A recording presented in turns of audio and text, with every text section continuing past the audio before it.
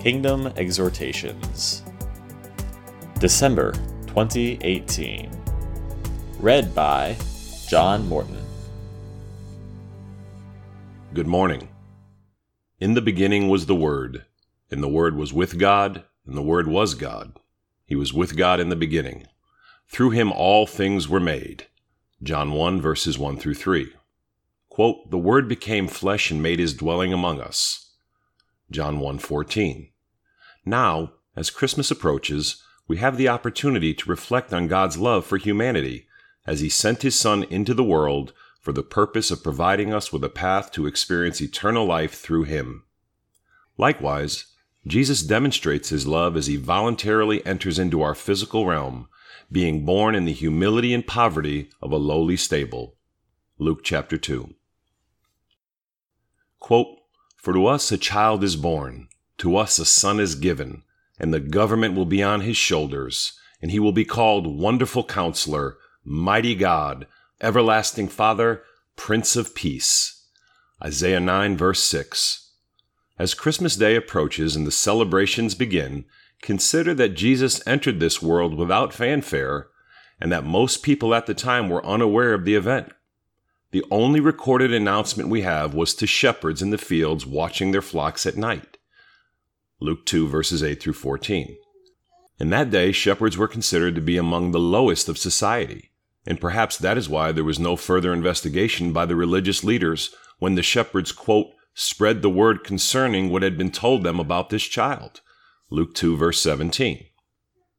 The significance of Christ's incarnation began to manifest itself some 30 years later when his ministry on earth began. After his crucifixion and subsequent resurrection, the true meaning of Christmas was understood by his apostles, and his gospel began to be spread throughout the world. By becoming a human man, Jesus became vulnerable to human weakness such as hunger, weariness, and pain. He also experienced human emotions including sorrow, loneliness, and rejection.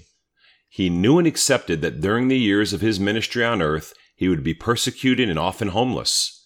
He knew that his ministry would come to an end with physical and emotional torture, leading to death by crucifixion. Ultimately, he accepted that to complete God's plan of salvation, he, who knew no sin, would have to take upon himself the sins of all humanity. 2 Corinthians 5:17.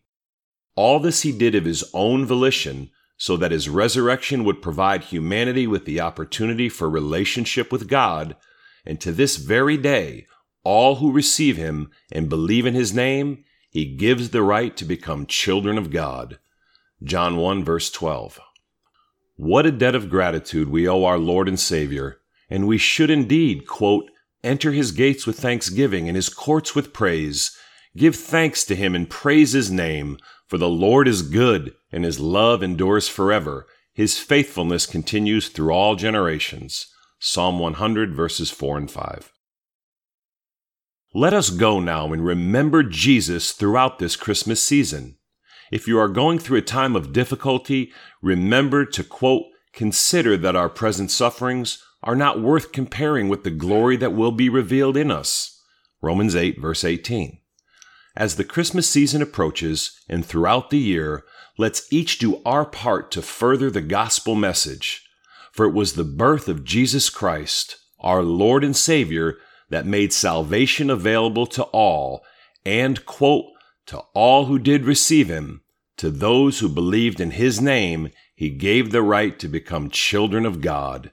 John 1, verse 12. May God bless you all. Have a blessed and Christ-filled Christmas. Kingdom Exhortations are written by John Morton, Dave Anderson, and Tom Anderson. For more information about our ministry, please visit www.kingdomd.org. Make every effort to add to your faith goodness, and to goodness knowledge, and to knowledge self-control, and to self-control perseverance, and to perseverance godliness, and to godliness brotherly kindness, and to brotherly kindness love. For if you possess these qualities in increasing measure, they will keep you from being ineffective and unproductive in your knowledge of our Lord Jesus Christ. But if anyone does not have them, he is nearsighted and blind, and has forgotten that he has been cleansed from past sins. 2 Peter 1, verses 5 through 9.